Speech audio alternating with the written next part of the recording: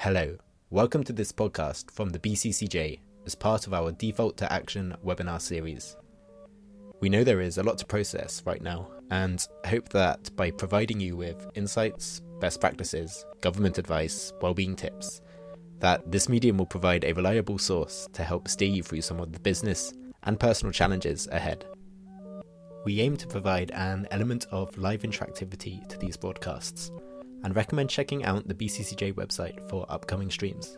That's www.bccjapan.com. And finally, if there is a topic you would like us to cover, or a speaker you would like to hear from, let us know at info@bccjapan.com. Thank you. Good afternoon. My name is David Bickle, and I'm the president of the British Chamber of Commerce in Japan. And welcome today to our webinar, which is titled, Is COVID Redefining Responsible Business? Before we get into that, I'd just like to remind you that what we're trying to do in a webinar series is to make these all as interactive as possible. So at the bottom of your screen, you should see a Q&A box. Please input any questions you have at any time, and we'll try and answer those and bring you into the conversation by answering those questions. And if I can ask you to use the Q&A box rather than the chat function, that would be very helpful. So this is actually the fifth in a week-long series we've had in webinars here at the BCCJ. We started last Thursday with a webinar on employment law with Chiba Law Office and O'Connell Law as well, Catherine O'Connell Law. On the Friday, we had a Women and Mentoring event. We were really pleased to do that because it was a cross-chamber, a cross-BritCham chamber event with our colleagues in China, Singapore, and Taiwan, and that was featuring Kirsten O'Connor of Quest Tokyo. Then on Monday, we had a COVID-focused webinar, really looking at the impact of COVID on the economy and financial markets, and we were delighted to have our speakers then from Barclays Japan and also Standard Chartered Japan, the CEOs of those two entities. And then yesterday, hopefully many of you were able to join. We had an address and a Q&A session with British Ambassador to Japan, Paul Madden, and his team at the embassy. So today, though, responsible business. So why responsible business now? Well, I think in the world before COVID, when we used to have face-to-face meetings, and I hope we'll be back in that mode very, very soon. But when we had those meetings, a number of you who are listening today may have heard me talk about the purpose and the goals of the BCCJ. Now, in terms of purpose, it's very much that our members make great connections with people who matter to them in business. And our goal, though, is to build or create trust and opportunities in bilateral UK-Japan business. But we do that by focusing on three sub-goals. These are the proliferation of diversity and inclusiveness, the proliferation of digital and technology industries, and also responsible business. And we feel these are three themes that British companies and Japanese companies certainly have a voice, and through exchanging information on those, talking about those, we feel that we can create the trust and opportunities will also follow. So it was really off of that today we were planning to do the first in a three-part series of events. They were originally going to be live events, then to online, but focusing on decarbonisation and the impact of decarbonisation on the planet and on people and on business. Now, over the last couple of weeks, though, COVID has been really sucking the air out of the dialogue and discussions. I think it's forcing all of us to, reset priorities, being asked to do things in a different way, and leaving a number of us, somewhat disorientated. So we thought we would leave the discussion of decarbonisation and responsible business to another time when we can devote appropriate attention to it. But today, to focus on the impact that COVID, everything that is happening now, is the impact that that's having on the responsible business agenda. So really, against that backdrop, I think today we want to explore some of the trends we see in the pandemic and how we think that will shape a socially responsible future. And also think about some of the decisions and actions that companies, businesses may need to take that will improve their resilience in a rapidly changing environment. So to do that today, I'm delighted to be joined by two of the members of the BCCJ's Executive Committee who are also on our Responsible Business Task Force. We've got Tova Kinooka from Global Perspectives and Heather McLeish of EY. So Tova, Heather, I'd like to bring you into the conversation now. Maybe we can, Tova, if you could just introduce yourself. And I think actually after that, maybe you can help us set the framework. Responsible business is a very broad topic, and it is of course more than just climate change and decarbonisation. So maybe you can just set the framework for us around what the barriers are and what we'll discuss today. Okay. Thank you, David. So welcome everybody. My name is Tova Kinooka and I'm the co-founder and director of Global Perspectives. So we are a sustainability consultancy. We work with organizations from startups and SMEs through to multinational organizations in Japan and around the world to help them really embed sustainability thinking and leadership into the organizational culture. And with that background, to set the scene, as David has said, for responsible business, we see it very much as being about how a company thinks and acts with regard to all its stakeholders. So considering not only the shareholders and the profit and the impact of what they do on that, but also considering the broader impact of everything they do as an organization on people inside the organization, outside through their supply chains, client base, through to the communities that they are in and interact with, and of course the environment as well. And it's interesting, the event that we were going to do that David was just talking about, the Responsible Business Forum, we were originally planning to do, we're still planning to do, hopefully at some point, two sides to that, both people and planet, because both parts are equally important. I think it's very, it's paramount that we remember we're part of an ecosystem, that as individuals, as organizations, as industries, we are all part of an ecosystem. And as such, we are interconnected and have an impact on every part of that. So our definition of responsible business is really to be conscious of that and to consider your impact in every decision that you make. Thanks for that, Tova. That sets the scene really well, I think. Heather, if we could bring you in as well now, if I could ask you to introduce yourself, and I know amongst your many roles, sustainability and responsible business is a key one. And after that as well, maybe set the scene for us a little bit. I mean, are we looking at this whole issue of responsible business through a static lens, or are things moving over time? That's great. Thank you. Thank you, everybody, for taking your time today, hopefully eating your lunch and enjoying this 50th anniversary of Earth Day. My name is Heather McLeish. I'm a director with EY here in Japan.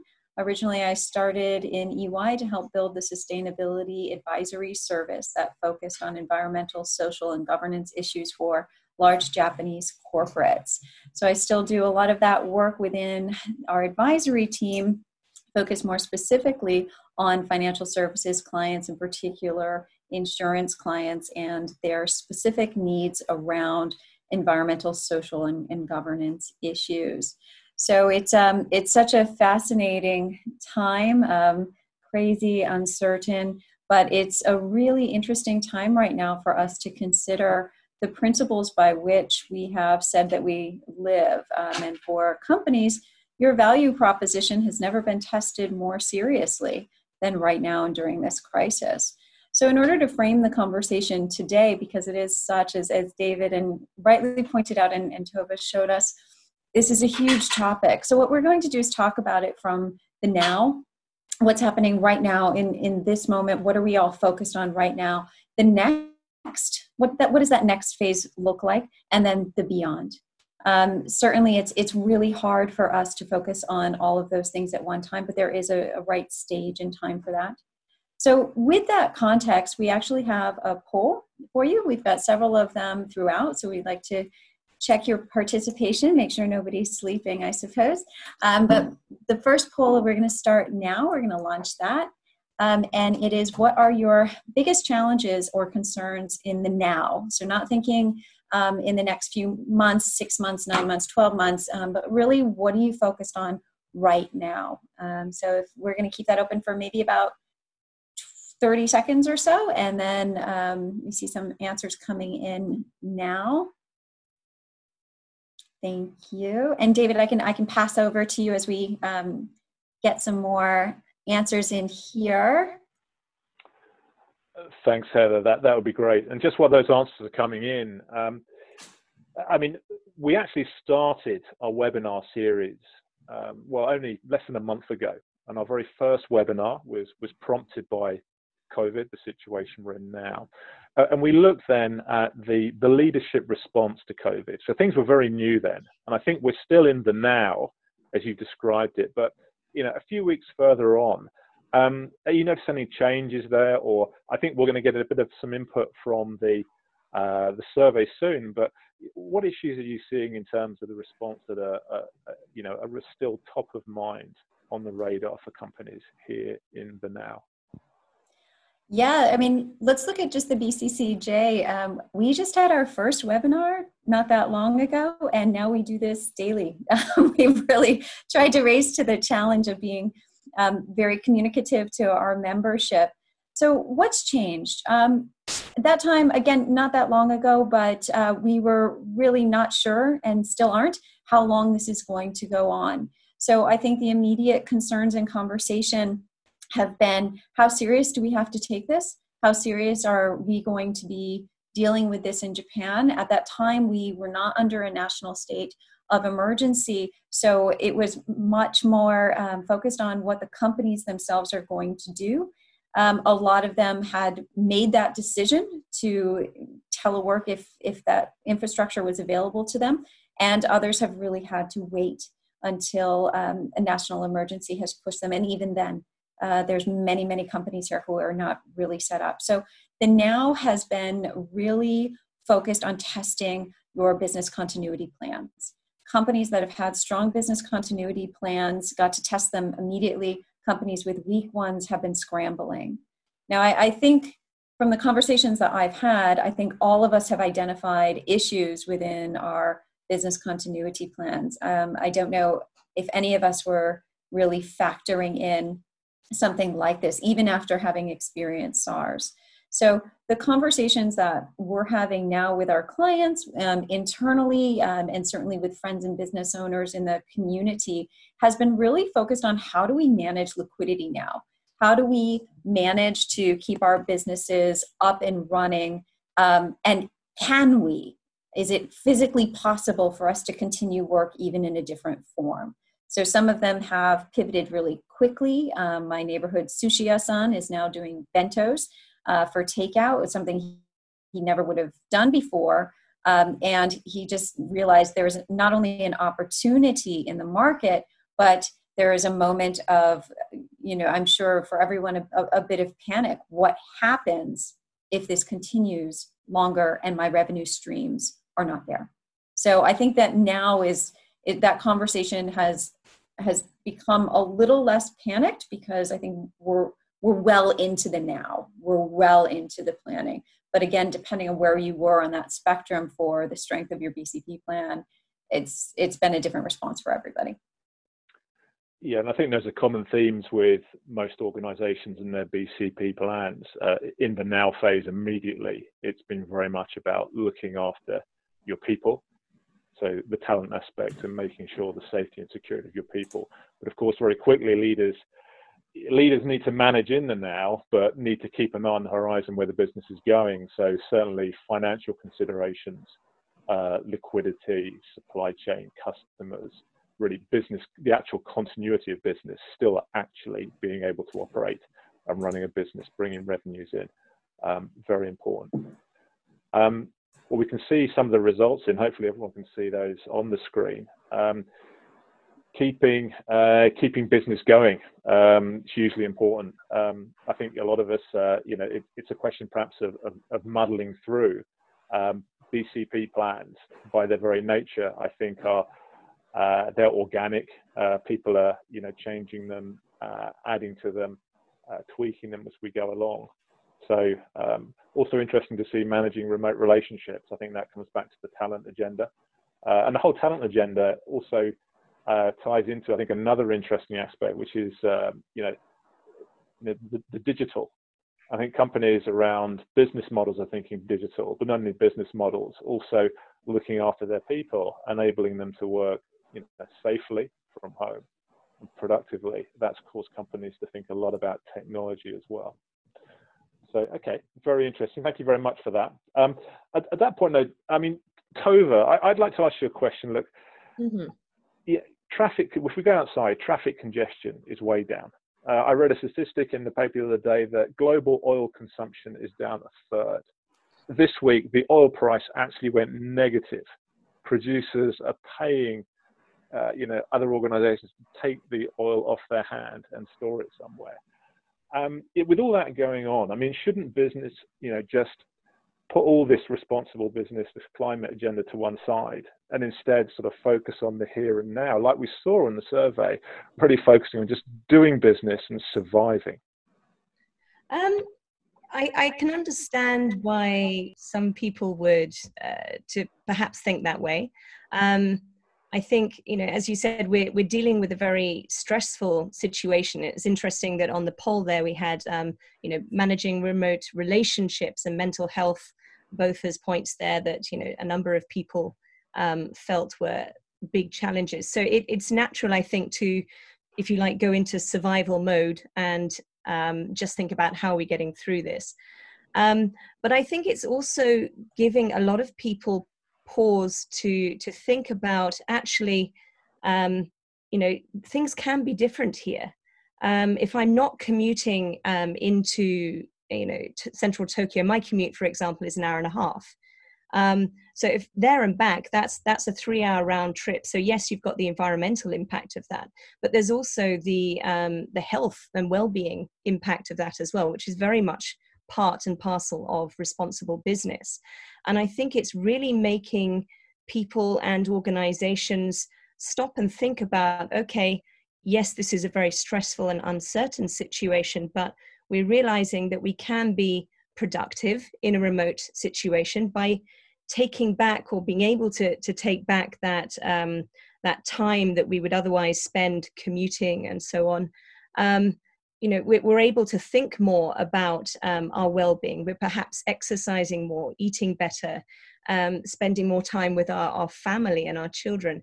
And these are all things which are, very much part of responsible business. So I think, yes, it's all very concerning and worrying, but this is also really bringing to the fore what is important for people. What do we actually need to be able to work? And moving forward, then we can start to think about, can we change the way we work and be more responsible towards our employees and their mental health and well-being, and as a wonderful side sort of effect of that, have a better or a less negative impact on the environment.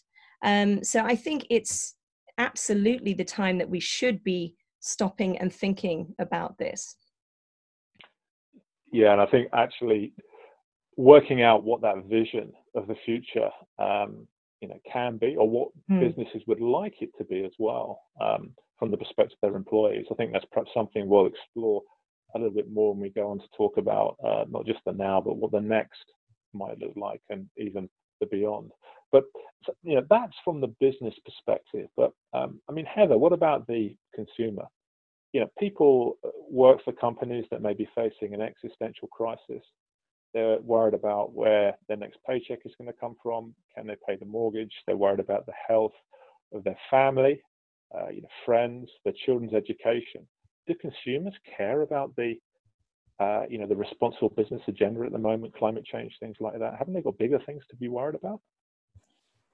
It's a great question, and I think to be quite honest, you're going to deal with the most urgent issues addressing your family first, 100%, and that's exactly what you should be doing.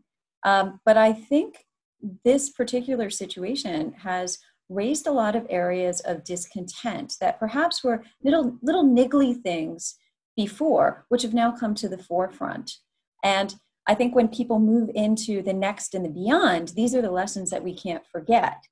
Are we discontented with the way that we are living and that we have now been faced with? Are my customers actually not really as engaged with my company as I thought they were because of this disruption? And how can I fix that moving forward? So I don't think that many people besides perhaps Tova and I are sitting at home thinking we can create a utopian society right now based on these issues. If you are, please feel free to contact both of us. We'll have a good chat. I think most people, rightly so, are worried about feeding their families, if their incomes have been disrupted in any way.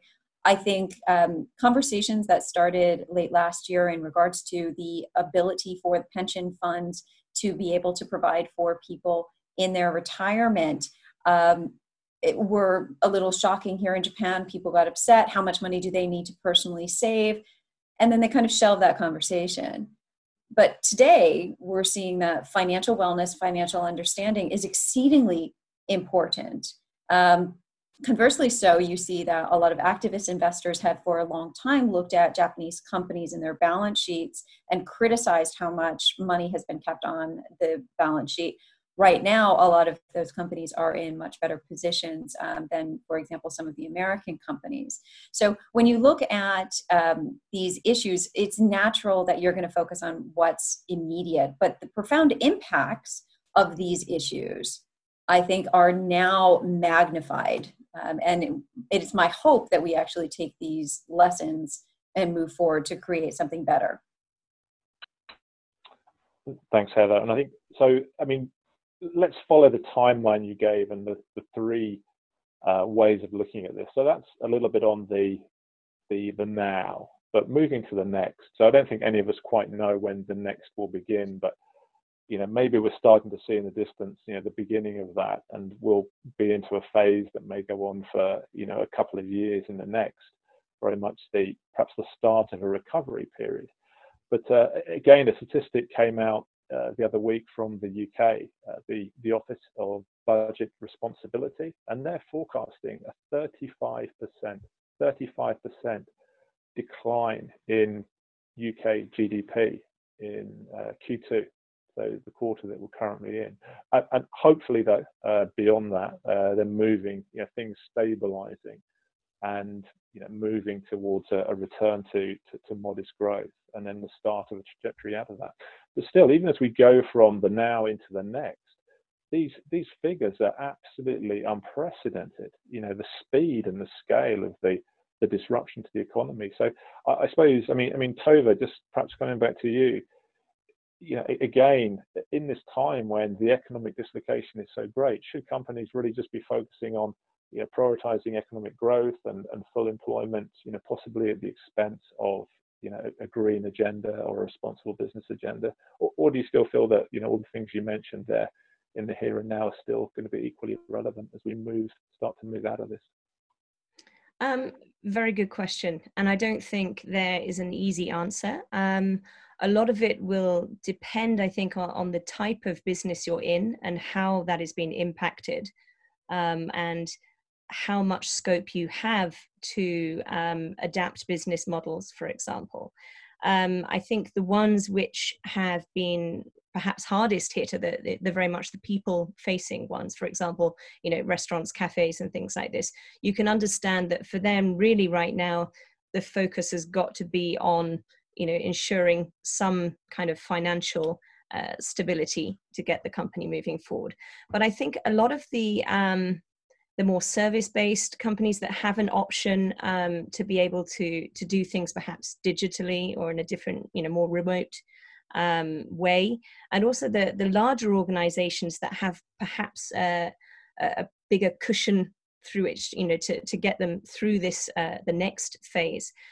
can really be thinking about, okay, so how can we now start to adjust as we're sort of moving into the next? We can start to think about what it is we want to create.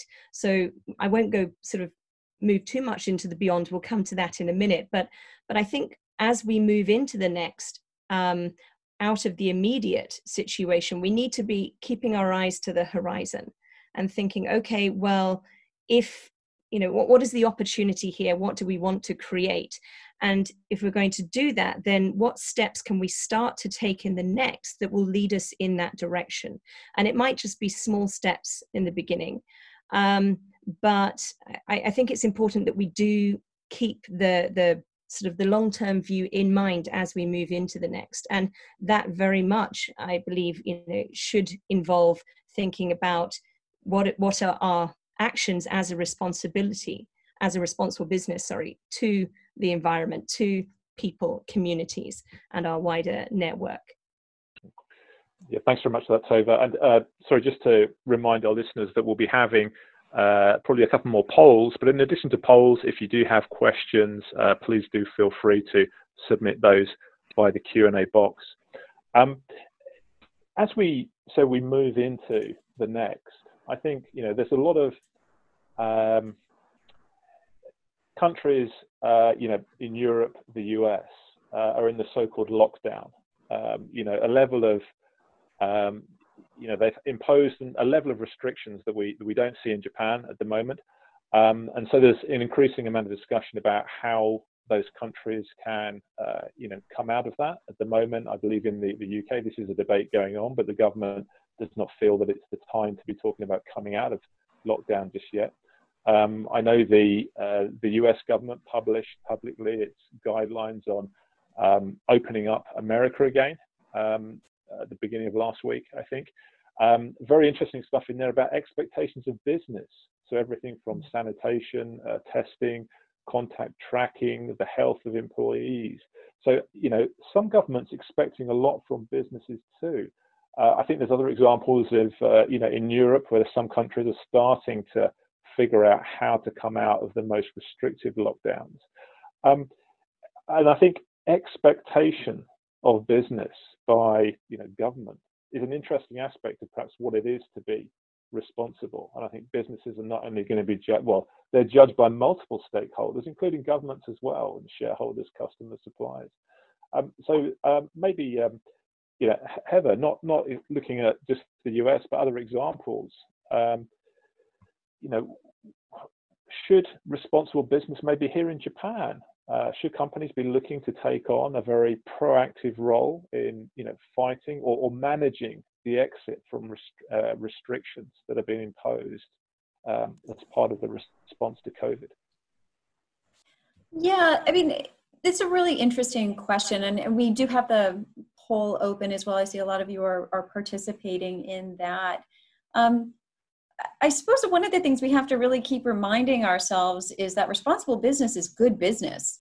If you are really supporting your stakeholders, they're going to support you through times of crisis and vice versa, really. So I think some of the expectations you see from government bodies on businesses, a lot of it I don't see as particularly new. I mean, if you look at, certainly new in the context of the specificity of this issue, but if you look at the Sustainable Development Goals developed and looked at from a corporate perspective are really, really, really challenging. And where you have governments who have had a strong response sorted out and who have managed to be dealing with this situation well, surprisingly, a lot of them have been run by women. I don't know if that has anything to do with anything, but we might want to consider more female politicians in the future.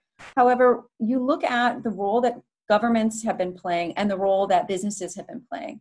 For a long time, we've been aware that the climate issues that we have, the impacts of these on people and economies cannot be solved simply by government decrees. We need private industries to be stepping forward. Their sphere of influence is huge.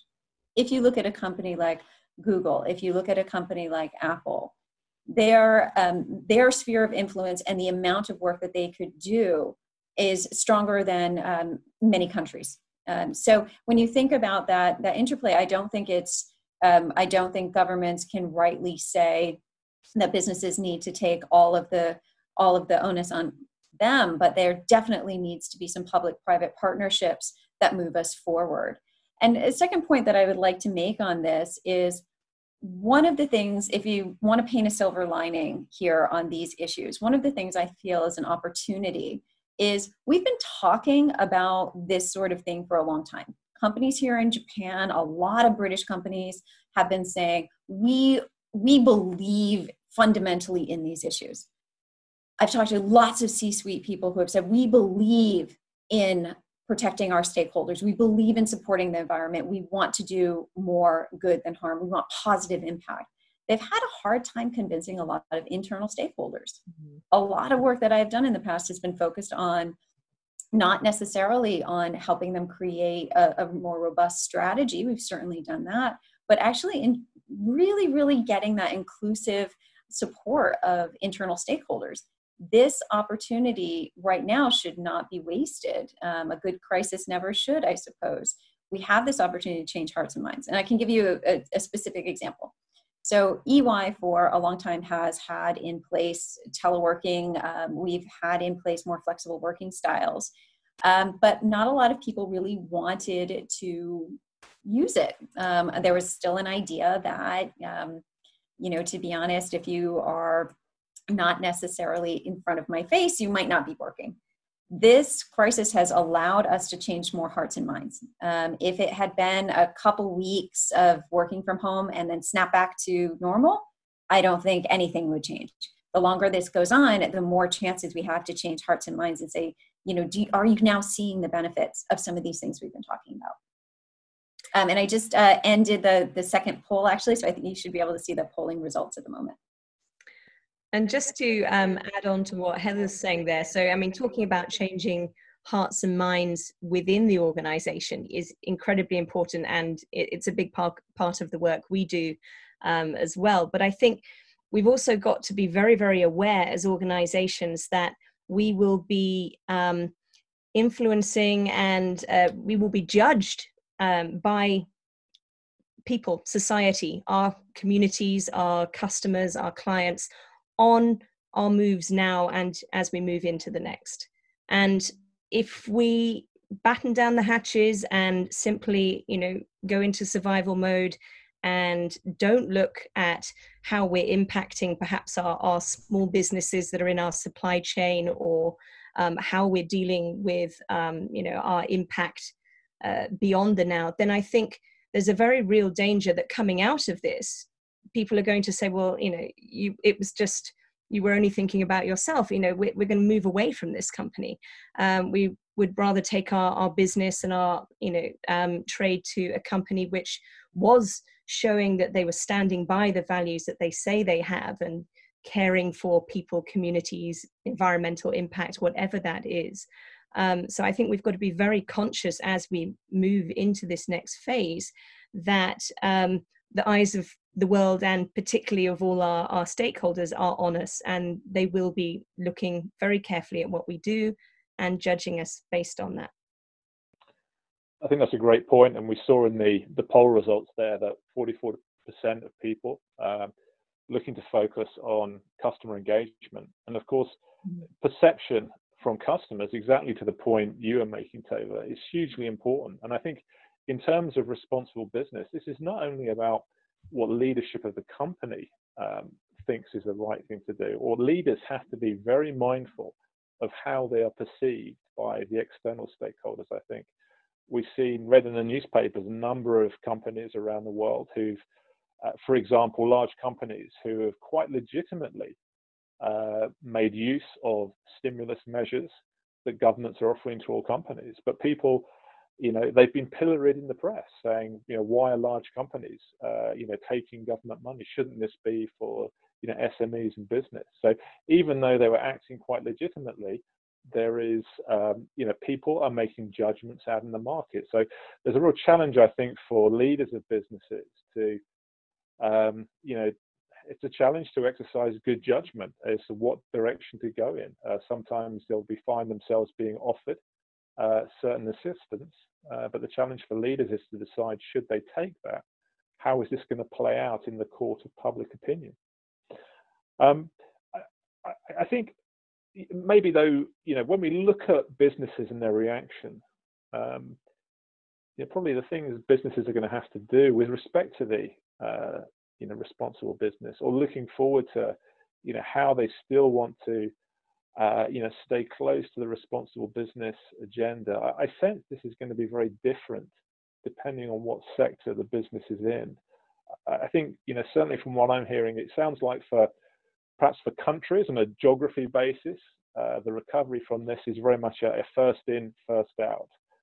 China went in first, but it's China into the COVID crisis. But China now is ratcheting down some of their lockdown measures. Business is starting to come back. Taiwan, Korea getting things under control. Asia, many countries there, affected first, but seem to be showing opportunities to recover a little bit quicker. So sort of a first in, first out. But I think for businesses, it's more of a last in, first out. Those that are being hit the hardest were hit early and hit very badly. And it may take them a while to, triage through this process to try and come out the other side, and they may be slower to come out. So in terms of the business agenda, can either of you share any perspective on what leaders of companies should be looking at? I mean, one, if you're in, say, hospitality and tourism, which have been hit very badly. I saw today's paper said visitors to Japan decreased by 99.9%. I forget the exact time frame. But so, what can leaders of those sort of industries be thinking about with responsible business, as opposed to perhaps someone who's in digital industries, or maybe food retailing, where sales are up and very and doing quite well because of the immediate demand of the crisis. So any perspectives on the differences between different sectors and how different sectors might look at the responsible business agenda as they try and come out of this? I'll take the first stab on that. I mean, leave it to David to ask a really challenging question that covers multiple industries. But the point is well taken. We do see certain industries being able to actually really enjoy higher profits during this time. Companies like Amazon, for example, as a lot of consumers are nervous or unable to go to shops, you're shifting your personal choices and your styles to companies that can support you being home more. So when you think about some of the changes that you've made in your day-to-day life, I think you get a good idea as to which companies and which types of industries are actually going to be benefiting from this. So anybody who's got strong infrastructure to be delivering online, here in Japan, we're blessed with a wonderful postal system and numerous delivery companies that can get anything anywhere. So if your company has already been set up to work online, fantastic. There's lots and lots of things that we still need and want from home. Travel and tourism. Now that is a huge change. So one of the responsible businesses, kind of the now and the next, and certainly the beyond, is how are we protecting people from future issues? Now, we have one wave in some countries and are now experiencing the second wave of COVID. How are we going to give peace of mind to our consumers that we are going to be able to protect them as issues come up in the future? This is one issue none of us have dealt with in our lifetimes, but it's unlikely to be the only one of its kind. We are a very, very mobile species. Certainly, we can be anywhere at any time. How does that impact people's health? So when you start to think of that kind of beyond question, start to think about, if your industry is very negatively impacted now, how do you future-proof that? There are certain things you are not going to be able to do. Of course, there are black swan events that we're not going to foresee. But when we experience, not if, when we experience something like this again, we should be learning again from these lessons. And I'll leave that off and send that over to Tova. Thank you, Heather. Wow. It is really a tough one. And sort of, as well as looking at different sectors, I see that in the Q&A, Kirsten O'Connor's asked a very interesting question as well. How do SMEs balance ethical considerations when working to support clients and community during crisis and keeping their business afloat? So, you know, certainly speaking from personal experience on this, it's a tough one. It's a very real challenge. It goes back to the concept, I think, of the ecosystem that I was speaking about at the beginning, and remembering that, you know, whatever we are as an organization, whatever our business is, we are connected to and impacted by and impact on other organizations.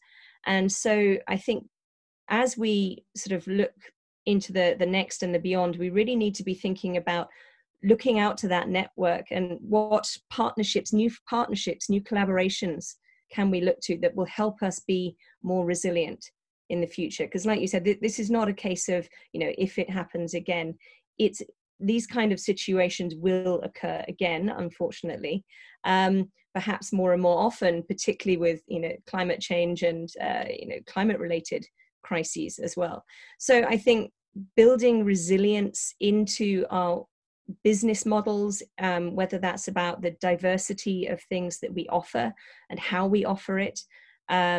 Certainly for my business, we were based until this situation entirely face-to-face, and with, you know, a broad range, but a fairly limited number of partners. And now we are looking much more widely, not even just to get through this, but beyond, actually thinking about how can we form new partnerships that will give us new opportunities, new ways of bringing value to our clients, and actually enable us to have a much wider and deeper impact, positive impact than we have ever had before, by sort of looking at what are the potentials here, rather than focusing perhaps on the negative and the risk, really looking at what opportunities are out there. Who can we work with? What do they have that would be helpful to us? What do we have to offer? And that might not necessarily be a financial relationship as well. It can be a sort of a like for like relationship. So I think exploring options, particularly in, you know, as a smaller company, can be really, really helpful to start future-proofing our businesses. Yeah, thanks for taking that question there from Kirsten Tova. We've got some other questions coming in, and we will get to those in a moment. I do want to ensure, though, that we have a chance to get onto the perspective of beyond. So maybe looking, perhaps this is 3 to 5 years out. I don't think any of us can predict what's going to be happening in 3 to 5 years' time. So probably, you know, we have to consider some scenarios, and I think at this stage it's not really about trying to put percentages of probability of those scenarios occurring, but more about considering how we might react differently if one of those different scenarios comes to pass. And in terms of putting them together, we could perhaps consider a couple of the variables that we see at the moment in the world, and think that how changes in those variables, different changes or combinations, could lead to different outcomes. So I think in terms of variables, obviously, it's what happens with the virus over the next couple of years. Do we get a vaccine and some very good therapeutics which really get a control over this and bring the virus under control, and it gradually peters out, and the health crisis is ended? Or, does the search for a vaccine and therapeutics fail, or are there multiple mutations of this virus every year, and we see continuous waves year after year of where we are? And maybe we can sort of combine that with thinking about, what does society do and governments do? Do we see collaboration, people working together, sharing knowledge, sharing best practices, international organizations stepping up and really making a difference? Or do we see the perhaps in a situation where we have multiple waves over the years to come of COVID, forcing countries to lock down borders, and the slow slide maybe into isolationism, where there's less cooperation? Maybe that means that, the green agenda starts to be pushed to one side. These are, when we talked about the climate change, I think everyone's agreed that this is a global problem, requires a global response. So what if in the beyond, we're still stuck in this cycle of crisis mode, dealing with health difficulties and a health crisis. And, governments around the world are sort of sliding into isolationism. What should businesses be doing then? Should they change the way they act, or should they sort of double down and, keep working towards their responsible agenda? Any thoughts on that? Gosh, we've got a lot of thoughts on that, I'm sure. I'm just going to launch our final polling question at the moment, which does focus on the beyond. So you can take a look at that. There's just a few ideas we had. If you had another, please do put it in the chat. What does that beyond look like? And can we really conceptualize the beyond right now? If your industry is particularly hard hit, no, you probably can't be focused on it right now. You need to make sure your people are working. You need to make sure you're protecting people. You need to do whatever it is to make sure there is customer engagement. But when you sit back, and I do a lot of strategy work, when you sit back and have that moment to think, you realize, I do not want to be in this situation again. So when we look at issues of climate change, I've seen a lot of people applauding the fact that the canals in Venice are clear, that pollution is down in a lot of countries because there is less road traffic. I think a lot of people will take a look at that and say, actually, I really like having a clean environment. I really enjoy that. I think we need to focus on how do we make that more of a part of our society. I don't think people will look at the clear skies and think, oh gosh, I'm glad that we're not going to be seeing this in a while. At least I sincerely hope not. So when we're looking at that beyond state, I think there's certainly some of the lessons learned that we're going to immediately want to put in place. But I think there has to be a recalibration along lines of what our long-term business plan is with our long-term value strategy. So our values and a purpose as companies represented here just amongst our membership are wide and varied, but they're all very, very aspirational. They're all very positive ones. We're being tested right now. And I think right now we can see our own gaps and weaknesses. Whether we choose to describe them out externally, I guarantee you everybody is looking internally. So I think that beyond question has to be a question that is asked today and something that is an ongoing conversation. No one here has a crystal ball. Unfortunately, we don't know when we're going to be firmly moving into the next. I think some of us are, like myself, are really ready for the next. I'm really tired of this. I think a lot of you are as well, but I'm also ready for that beyond. So if we start to think right now, just my last point here before I turn it over to Tova, if we start to think about how has our life been impacted today? I would guess that a lot of people are walking more. I would guess that a lot of people are not commuting. I would guess that a lot of people are cooking more at home, for example. Now, some of these changes are a massive pain in the neck, I'm sure, especially if you have young children running around at home or myself with kittens. It's a nightmare. But when you think about some of these changes, I start to think, well, Tokyo is actually this amazing flat city. Why don't we have more bike lanes? Why don't we actually utilize a little bit more of that? Why are we driving so much? So I think city planners can actually take a look at this time as well to think of how are we going to solve some of our biggest issues, issues with health, issues with pollution. Well, some of that infrastructure can be put in place. And if we use the momentum of this crisis for positive gain in the future, I think we'll see a lot of fantastic changes. Yeah. So just on that one point there, you mentioned there, Heather, about values and purpose. I mean, what if companies? Well, a lot of companies these days they like to talk about being purpose-driven. They have very carefully crafted value statements, their corporate values and what their purpose is, and they share this with their stakeholders as a statement of who they are as a company. What if under some of these future scenarios, though, we find companies under overwhelming pressure to focus more on perhaps just economic growth, and they start to depart from their values? Is that a dangerous track for companies?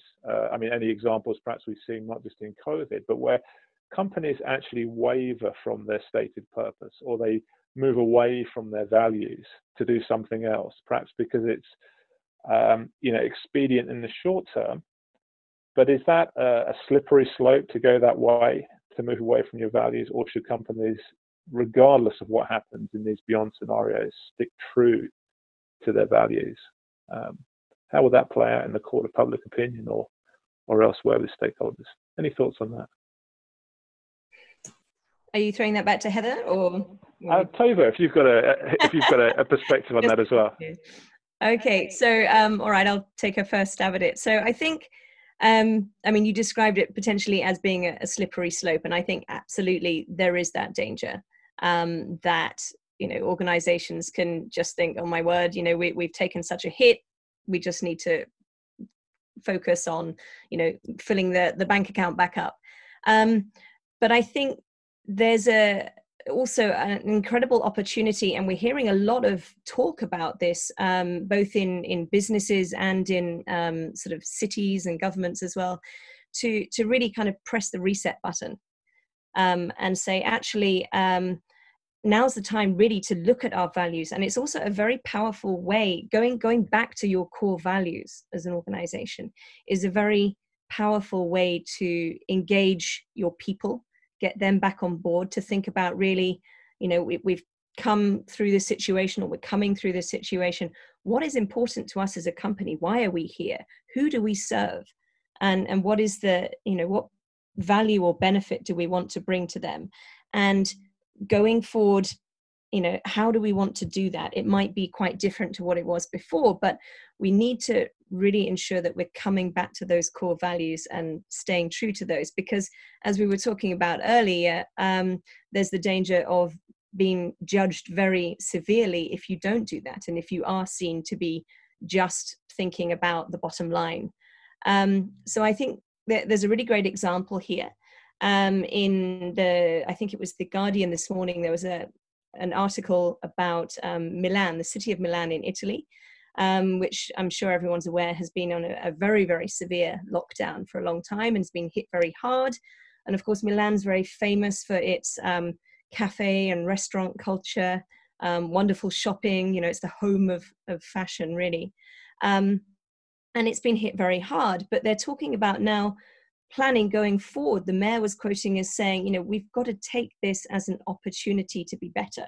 So they are putting into action a plan now to make the center of Milan, I think they're talking about 35 kilometers worth of roads, to make that much more pedestrian and cyclist friendly. So they're putting in cycle lanes everywhere, widening pavements.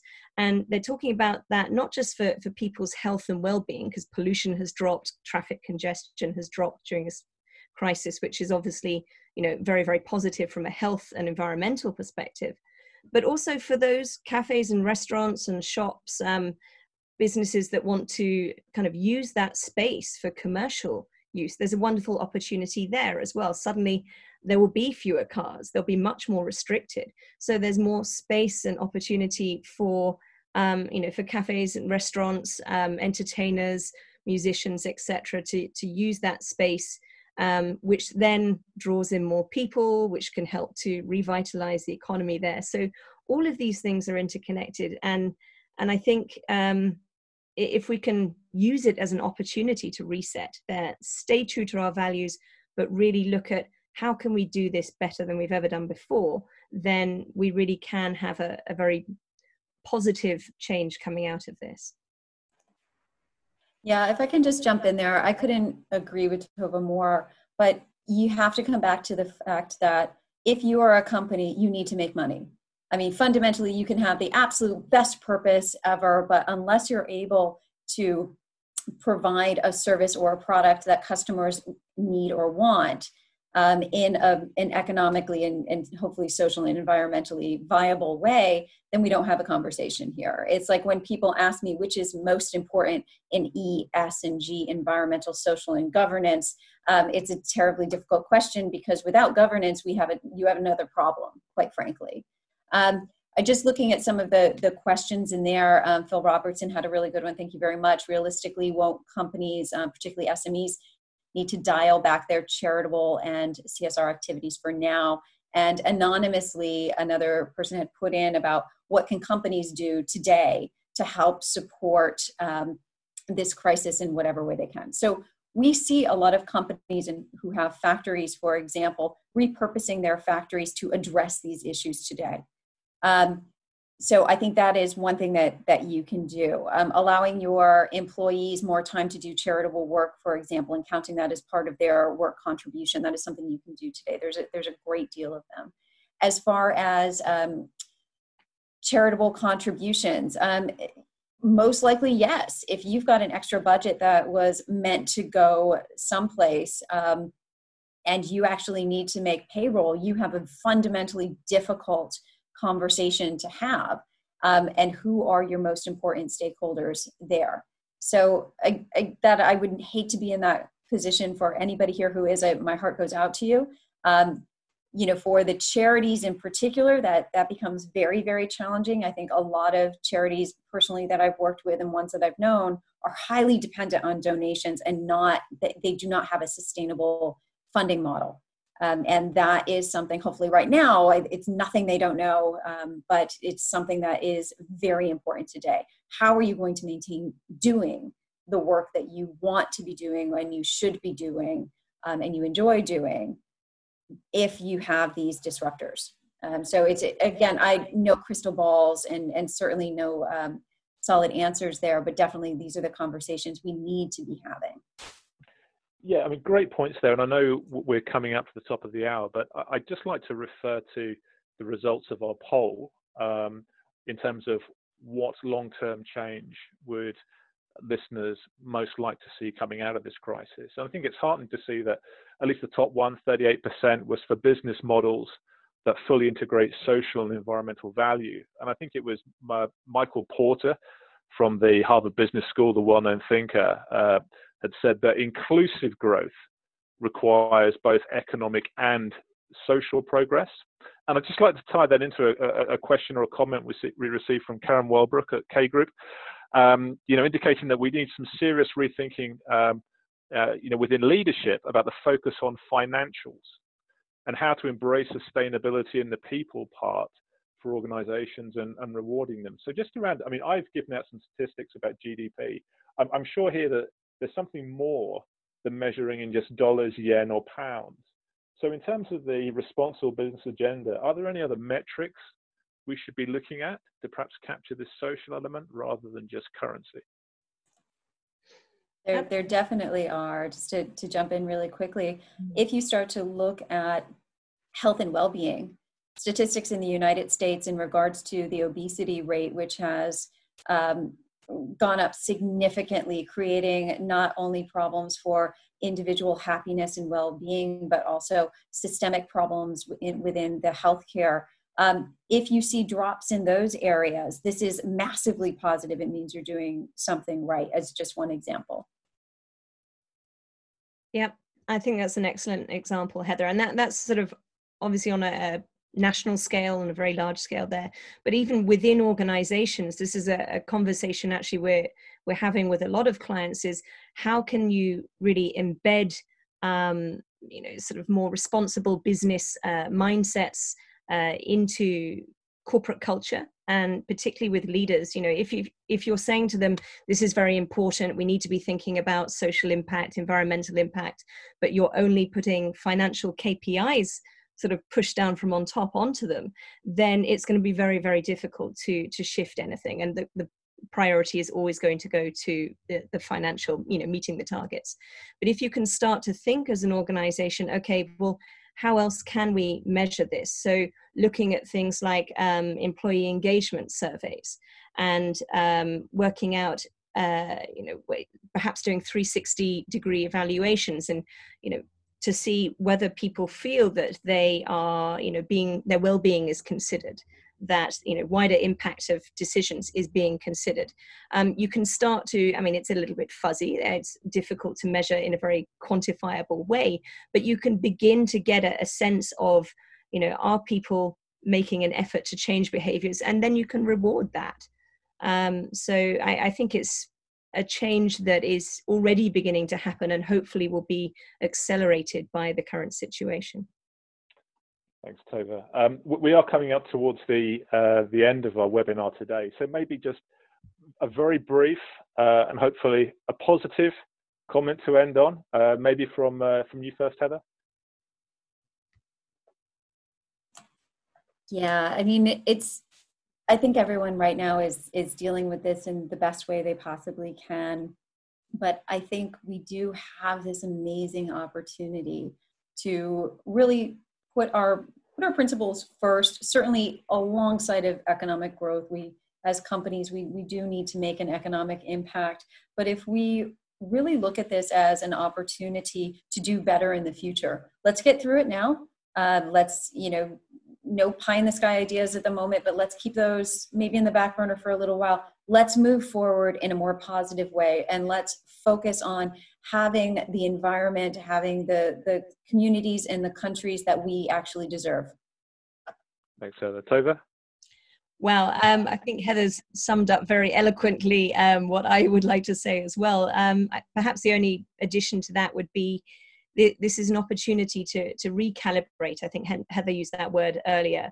And I think that sums it up, very well. Think about what changes can we make that will be positive, both for us as an organization, for individuals, for leaders, but also people and planet beyond that.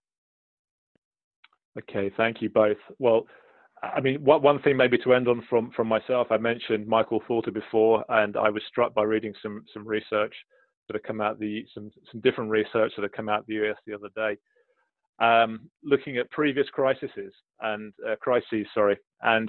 the evidence shows that those companies that cut, the deepest and the hardest going into a crisis are not the ones that perform best on coming out of it. So I hope there's a message there that although it's tough, we need to balance, sensible financial decisions, to tighten belts, look after liquidity, but still stay true to, other things which are important for the future, which is, I think, where the responsible business agenda is. And at the end of the day, I think even investors now as well, they're looking for resilient companies. Consumers are looking for resilient companies that, they want to transact with, buy their products.